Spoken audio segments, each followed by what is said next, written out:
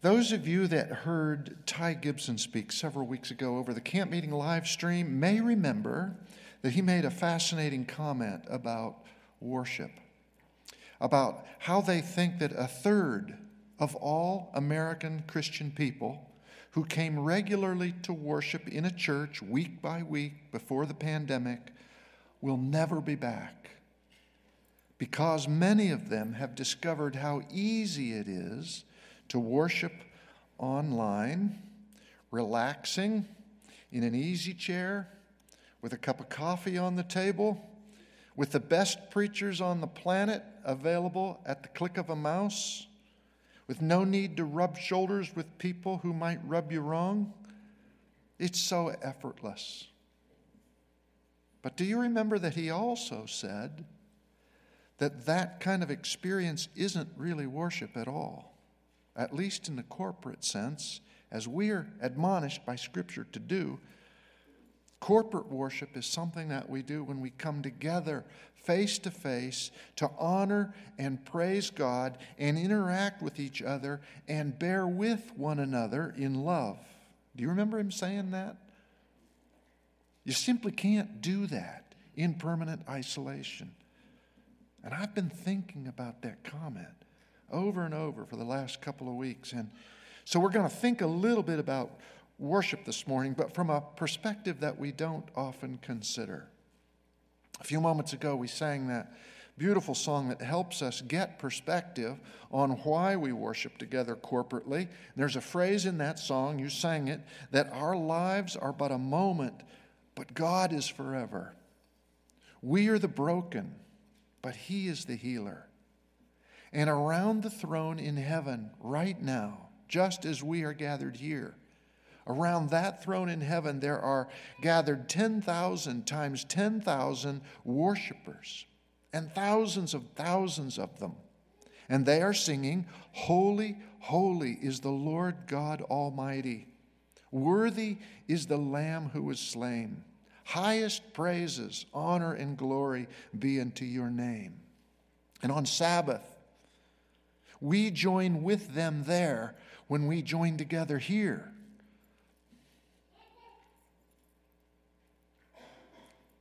I'm going to begin this morning with a very haunting statement in the Old Testament. It's a very profound statement written by Solomon in the 3rd chapter of Ecclesiastes. In verse 11, he writes, "He has also set eternity in the hearts of men, yet they cannot fathom what God has done from beginning to end."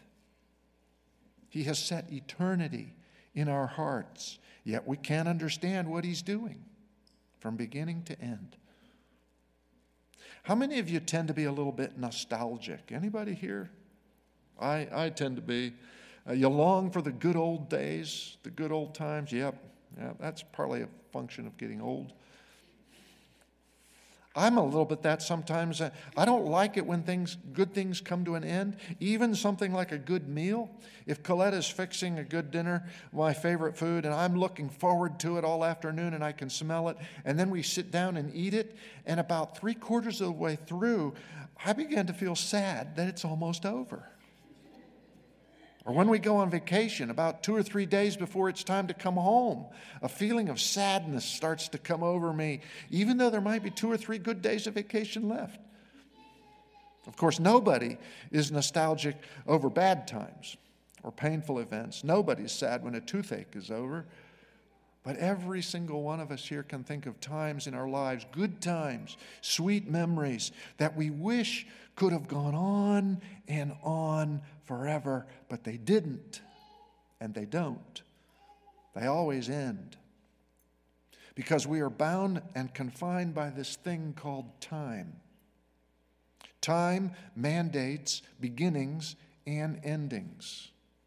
And the most difficult ending is life itself. The late Eugene Peterson was a pastor and author whose best-known work probably is the translation of the Bible that we know of called The Message. Once Peterson was visiting a monastery, and he was on his way with some monks to have lunch, and they walked past the graveyard there in the monastery, and Peterson noticed an open grave. So he asked, which member of the community had died recently, and he was told, no one. That grave is for the next one. Every day, 3 times a day, as they walk to eat, the members of that community are reminded of what most of us spend a lot of our waking hours trying to forget. One of them will be next. We are mortal.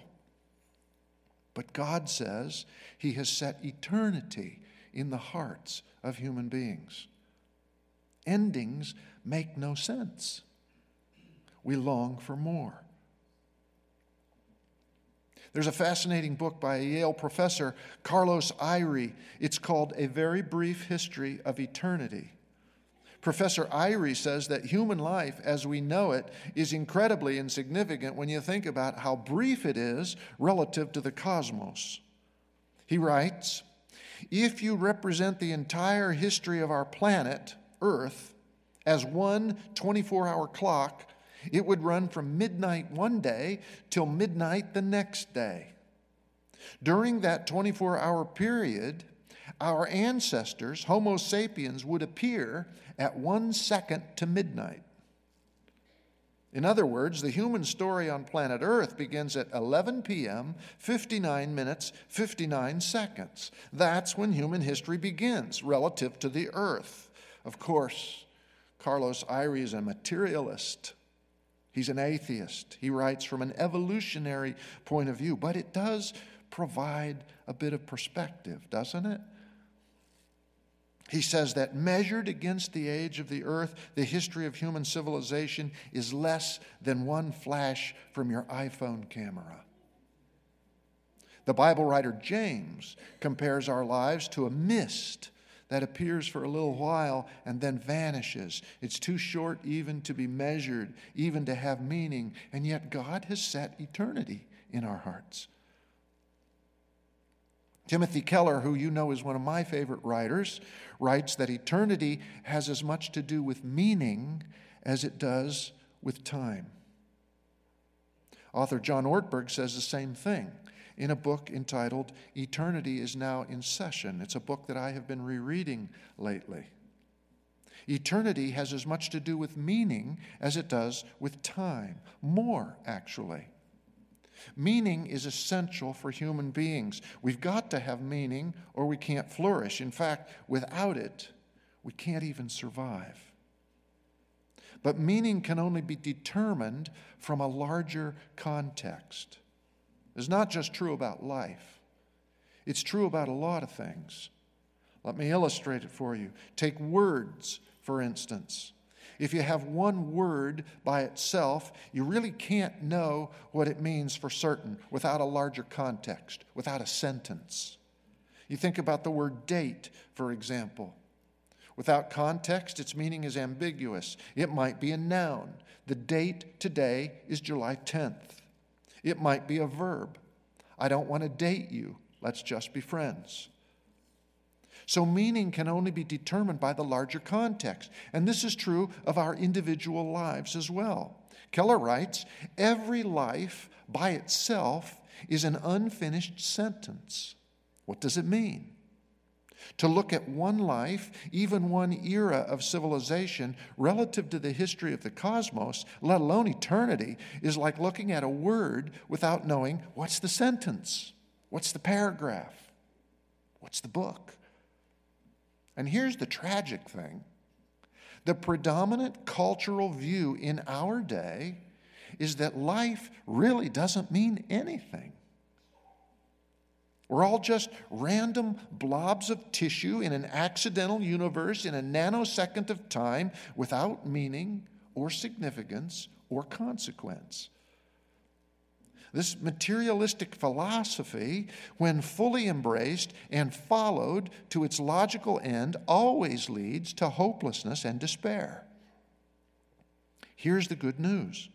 Our lives do have meaning because they are part of a larger story, the gospel story of Jesus Christ.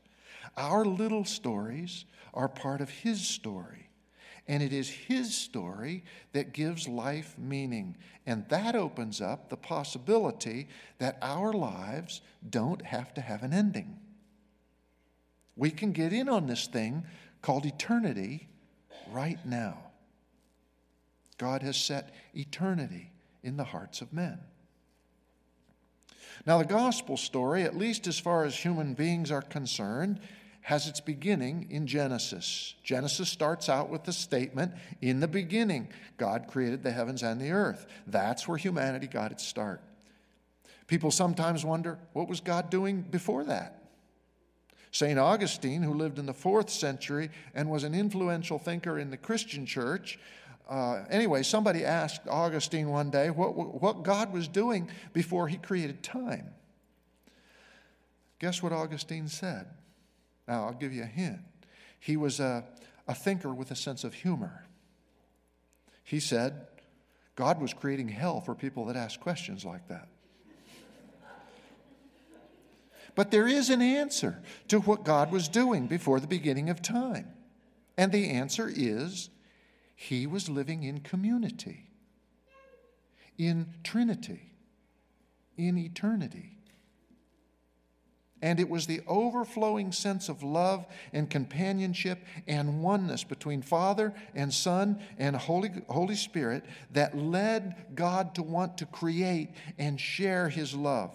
So he made angelic beings, and he made heavenly hosts, and then, in a kind of climax to his creative work, he made a man, and he placed him in a beautiful garden in a pristine paradise called Eden.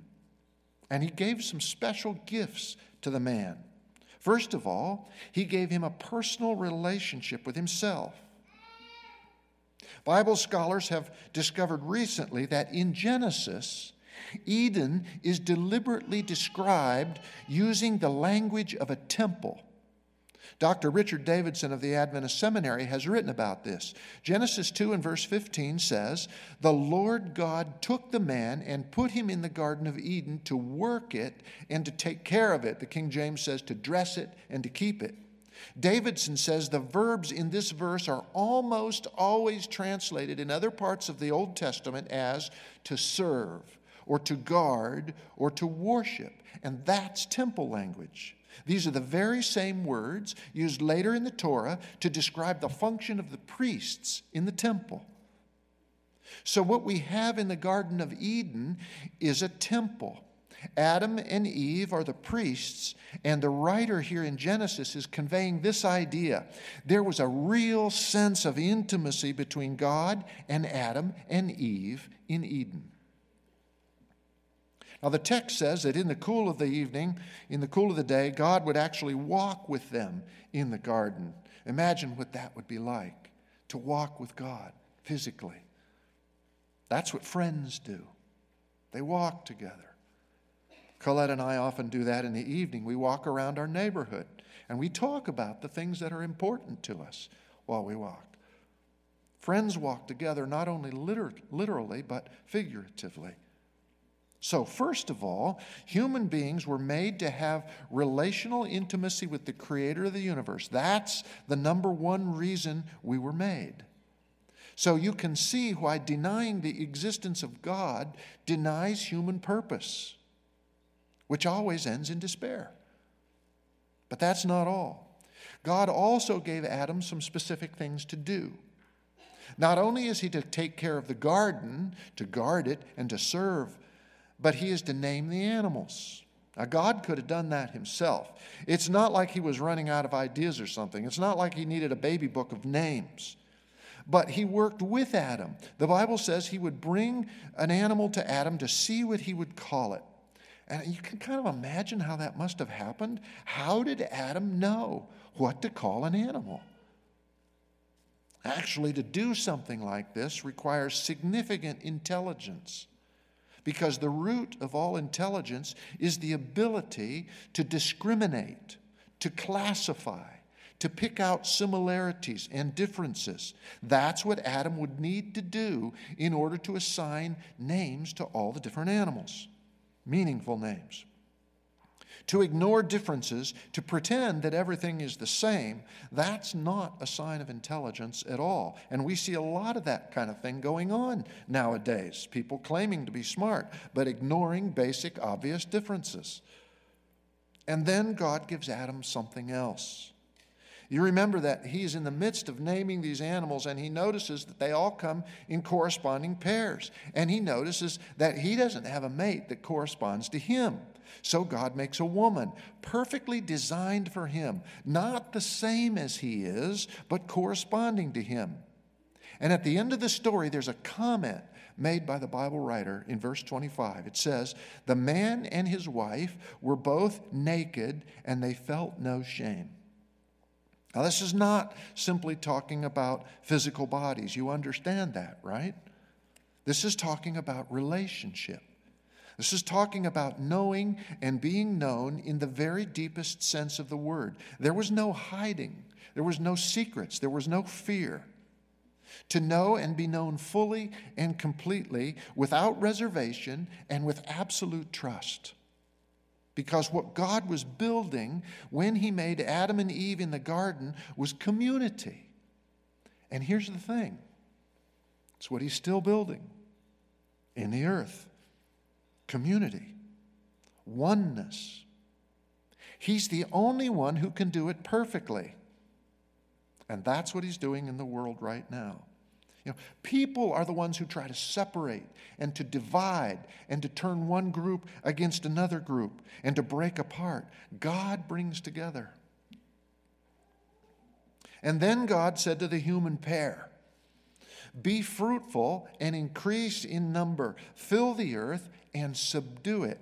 Rule over the fish of the sea and the birds of the air and over every creature that moves along the ground." They were given dominion, power, control, authority. It's interesting that God said to subdue the earth. Now, we usually associate that word with taming something that's unruly, like children. But the garden was beautiful, and the whole earth was very good. Why did God say? What did he mean by subdue it? Well, he meant to develop it. Not in the sense of exploiting it, but in the sense of advancing its beauty and usefulness. He meant to rule over it in goodness, to bring it to a higher state. And so right there in the beginning of the gospel story, God gives human beings intimacy with himself, intimacy with each other, and meaningful work to develop and enhance and beautify the created order. Spiritual intimacy, relational community, and dominion over the created order so that people can use intelligence to create art and culture and build up the earth. And you remember that God put some trees in that garden. There was one very significant tree called the Tree of Life. What was the Tree of Life all about, anyway? Well, to eat from the Tree of Life meant to live in spiritual communion with God, an authentic community with people, and to work to help the earth flourish. And, of course, to never taste death. And that should have been the end of the story, right there. Genesis 2:25 should have been the final verse. The Bible should have been a very short book. They would have lived forever. Well, that's not the way things turned out. The very next verse, Genesis 3:1, talks about an enemy that lay in wait to wreck the community that God was creating, and wreck it he did. And so the rest of the Bible is the story. From Genesis 3 all the way to the end, it's the story of God working to restore what was lost, to rebuild the new community. That's the theme of the whole Bible, the gospel story, until you get to the very last chapters of the book of Revelation, and there you find the story has an ending. Genesis is a book of beginnings. Revelation is a book of endings. And in chapter 22, the final chapter, John writes of an angel who takes him on a little journey and shows him the river of the water of life, clear as crystal, flowing from the throne of God and the Lamb down the middle of the street of that city. And on each side of the river stands the tree of life. And it has 12 kinds of fruit. It blossoms every month. And the leaves of that tree are for the healing of the nations or the peoples. Healing. See? We are the broken. He is the healer. No longer will there be any curse there. The throne of God and of the Lamb will be in the city, and his servants will serve them. Notice how the language of the temple, it's there again, just like it was in Genesis 2. Notice that verb, his servants will serve him. That's the verb Moses uses to describe the work of the priest in the temple. Notice, too, that the tree of life is back again at the end of the story, just like it was at the beginning. Only now it's not a garden anymore. It's a city with streets. The river is still there, just like it was back in Eden. I mean, this is unmistakable. John clearly wants us to know that we are back in Eden again, just as it was at the very beginning of the story, but with one major difference. It's no longer a garden. It's a city. Now, here's the interesting thing, I thought, to think about. Tim Keller says that the city here in Revelation, at the close of the gospel story, this is the city that Adam should have built back at the beginning, when he was given rulership and dominion over a beautiful, glorious earth. But Adam couldn't build that city. Why not? Because Adam had eaten from another tree, right? The tree of the knowledge of good and evil, which God had commanded him, don't eat that one. And when he ate that tree, sin was unleashed and perfection was lost. Dominion became domination and death came. Death came. Endings. Fallenness and death were handed down from generation to generation. It was not an inheritance of life that was passed down. It was an inheritance of death passed down from fathers to their children. What was to have been eternity in a perfect earth never came about. And so, the whole story of humanity is the story of beginnings and endings, and people attempting to amass power and control. And what we build is flawed and defective and subject to decay. The first Adam, Adam in the Garden of Eden, fallen Adam, he couldn't build that city.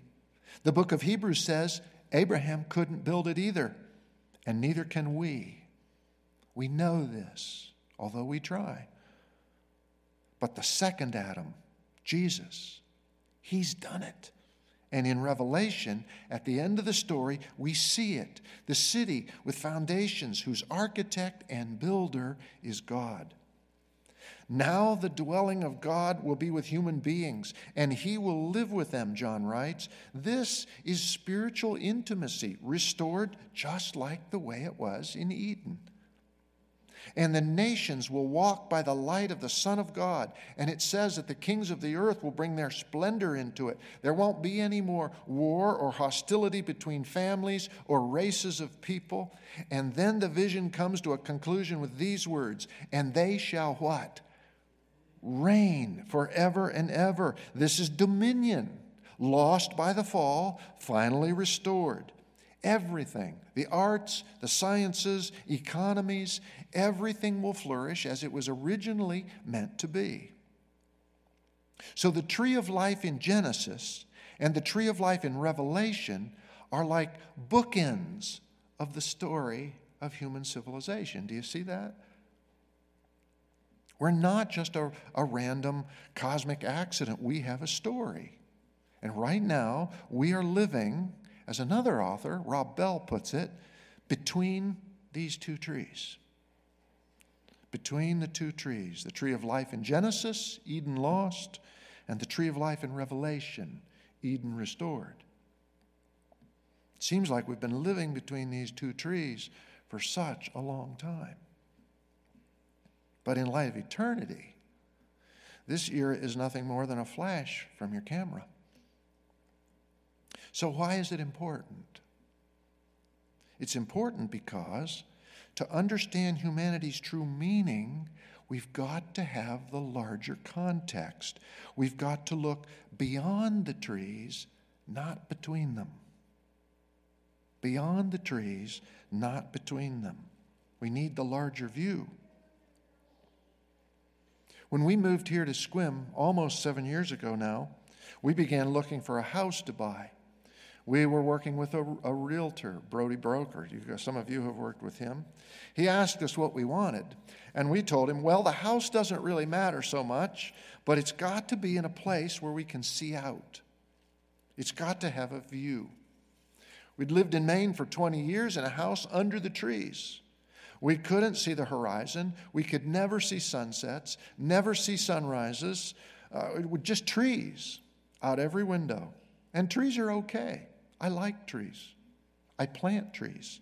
I just planted a Sequoia sempervirens in my yard this week, a coast redwood. The little tag says it will grow to 300 feet. I'm probably not going to live to see that. But when we were looking for a place to put down roots, we told our realtor, we've come to this place of magnificent scenery here, so the house can be crummy. It doesn't matter. It's got to have a view. And that's what you need to understand life. You need a wider view beyond the trees. Not many people in our world today spend a whole lot of time thinking about that. But if we try to find meaning from the way we find life here between the trees, it's going to seem pretty pointless, ultimately. We're born, we live, we die. So what? Honest-hearted evaluation of the meaning of life solely from a between-the-trees perspective leads to despair. This is where all the honest and wisest philosophers of our age end up, all the time. The late French existential philosopher Jean-Paul Sartre, he said it this way, life has no meaning the moment you lose the illusion of being eternal. Without eternity, life is without meaning, and so it is without purpose. So to get beyond the trees is to find meaning from God's perspective, and God is not like us. God has no beginning, no end. He is not defined by or bound by time. He is not hurt or limited by time. He is not confined between the trees. He is eternal. This is one of the very most important attributes of God. And Leslie read it for us just a few moments ago from Psalm 90. Before the mountains were born, or you brought forth the earth and the world from everlasting to everlasting, you are God. Present tense. He is without genealogy, without beginning of days or end of life, Paul writes. He is Alpha and Omega, the beginning and the end, John writes. He is eternal, independent of this thing called time, one whose origins are from old, from the days of everlasting, Micah writes. For 1,000 years in your sight are like a day that has just gone by, or like a watch in the night, Moses says. This is difficult for us to think about because we are bound by time. We are dwellers in it. You've heard the story of the fellow who comes to God and he says, so 1,000 years are like a day in your sight, right? God says, yes. So 1,000,000 years are just like a few minutes to you, right? That's right, God says. Well, then $1 billion must be just like a penny to you. Something like that, yes. So God, the fellow says, can you lend me a few cents? Of course, God answers, in just a minute. God is eternal, but eternity is not defined by time. And there are some implications to this. For one thing, how often do you think that God is in a hurry? We think, why isn't God doing something? Why doesn't he show up? I need him. Why is he so late? Even the prophets in the Bible struggle with this, How long, God, will you let evil people prosper and flourish? But God's never late. God is never early. He's always right on time. How many times do you think God says something like, "Oh my me, I wish I had a little more time"? Don't think so. We say things like that, don't we? And the older we get, the more we begin to think it and say it. But God has all the time in the world and all the time out of the world. In fact, God made time. He understands it. He is independent of it. He is above it. He is extra time. That's one implication. Here's another. Since God is eternal, He's not confined to life between the trees. He is everlasting to everlasting. So from God's perspective, when does eternity begin? Really doesn't make much sense talking about the beginning of eternity, does it? Because eternity is not connected with time. Eternity is already in session right now. We don't think about this as much as we should, maybe. We tend to think of eternity as something that's going to start at some point in the future for us. A time that we won't have to work so hard, a time that we won't hurt so much, that we'll have all the time in the world to do the things that we like to do, and we'll never be rushed, we'll never be in a hurry. We can just kind of kick back and enjoy life, finally. But eternity is already going on right now, right here, which means we don't have to wait to enter into it. We can have it right now. Now, it's true that immortality hasn't come yet, at least for us human beings. Immortality comes as a gift when Jesus returns. But immortality and eternity are not the same thing. Eternity is now in session. It's been running along just fine for a long time. Eternity is not waiting for life between the trees to end. It was going on way before Eden, and it will be going on way after Revelation. And I think our culture conditions people, and our understanding of science conditions people and pressures people not to think about this too much, to not give much serious adult thought to the relation between time and eternity and life between the trees. And the result is this: not only have we lost the meaning of life, but we live like virtual agnostics and materialists, as if this is all there is. That's why Moses writes that beautiful prayer in Psalm 90. He says, "Teach us to number our days aright, that we may gain a heart of wisdom."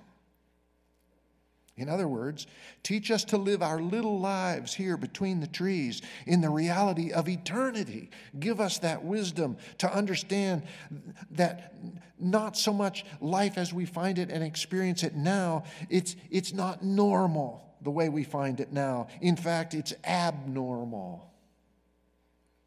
Here's how John Ortberg puts it, and this is in your bulletin because I wanted you to be able to take this home with you. He says, maybe it's not God or eternity or miracles or the kingdom of heaven that's abnormal. Maybe it's life between the trees that's abnormal. Maybe God is watching all these people He's made who actually have all eternity stretched out before them, but they have been so lured by the evil one into living frantic, rushed, preoccupied lives, who are so stressed and anxious that they have just stopped noticing things and being grateful for life, and are unable to simply be fully present with God or each other. And maybe sometimes God just wants to yell at them and say, "Be still and know that I am God, from everlasting to everlasting." Have you ever noticed how easy it is to get used to the abnormal and begin to think of it as normal? I mean, we talked about this a couple of weeks ago, if you remember, in the story of that great prison rescue in the Philippines in World War II. Remember how they got used to the abnormal and they just thought it was normal? We begin thinking the abnormal is normal and that it's good and right and worthy of celebration, the abnormal. Our whole culture is choking on this stuff right now. I think that all of us tend to get used to this depressing life between the trees, life as we find it, and we think, it's just a normal old life. It's just day-to-day life. It is what it is, we think. That's a phrase I came to know very well a few years back when they were building our house. I'd never heard that phrase before. This was our first and only shot at building a house. Our life savings went into it. We wanted to get it right. And whenever I would say to the builder, Ron, I wish we'd have given a little bit more thought to this, maybe a window here. Man, I wish we'd have moved that door a couple of feet more that direction instead of where it ended up. He'd say, well, it is what it is. I hate that. Now, there's some wisdom in it, but there's also some fatalism in it, too. Some desensitization to what might have been. And too much of life we're willing to write off and say, well, it is what it is. And when we do that, we deny the promise of eternity, the promise that we can have right now. When I was growing up, we lived in a little house in East Akron, Ohio, about 40 miles south of Cleveland. I may have told you this story before, but I'll tell it to you again. Akron is in the heart of the Rust Belt. It's where I was born and where I went to school all the way through college. East Akron was the working class side of town. The more affluent sections of the community were predominantly in West Akron, and the reason for that was, at least in part, because the wind blew from west to east. There was a lot of industry in Akron in those days, and the main industry was rubber. All the big rubber companies, Goodyear, Goodrich, General, Uniroyal, Cyberling, Firestone, Cooper, they all had sprawling factories in Akron. I mean, when I was a kid, every tire that went on every car in the United States was built in Akron, Ohio. There were forests of big brick smokestacks at the tire plants, and there was always smoke belching into the sky, and East Akron was downwind of all those smokestacks. And one of the chemicals used to make tires is sulfur. And you know how sulfur smells. It's got that very pungent odor. And whenever we would drive into Akron from the west to the east, and in those days nobody had air conditioning in their cars, and we all just drove with the windows down on a summer day, and you'd drive from west to east on the freeway through Akron, and you'd come to a point, usually on the little rise, the crest of the hill, just at the Buchtel Avenue exit, overlooking the factories, where the stench of the sulfur and the tire-making smoke would hit you like a wall, even though it was invisible. You couldn't see it. But the interesting thing was this. We lived in this little neighborhood in East Akron called Goodyear Heights, downwind of all the stacks. We never really noticed the smell. We didn't notice it until we were coming in on the freeway from west to east.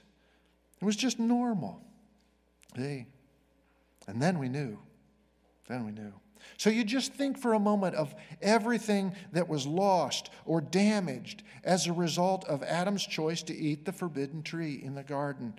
The common presence of genuine miracles, face-to-face friendship with God, perfect relational intimacy between friends and between husbands and wives, the possibility of building just societies and governing fairly with authentic integrity, never having to settle for second best or living with an it is what it is mentality.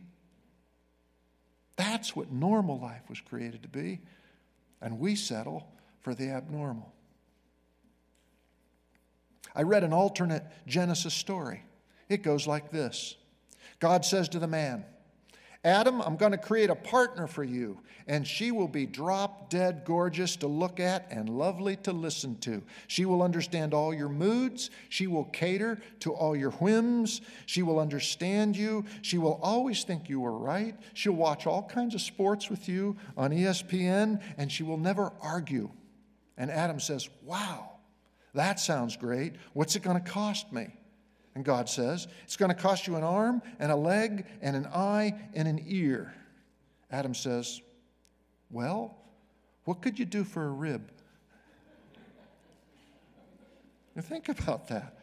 We are so far from Eden, right? We just keep settling for less. Brokenness in relationships, division among races and cultures and nations, and the whole earth just groans. Paul says it's groaning like a woman in the throes of childbirth on account of our sin and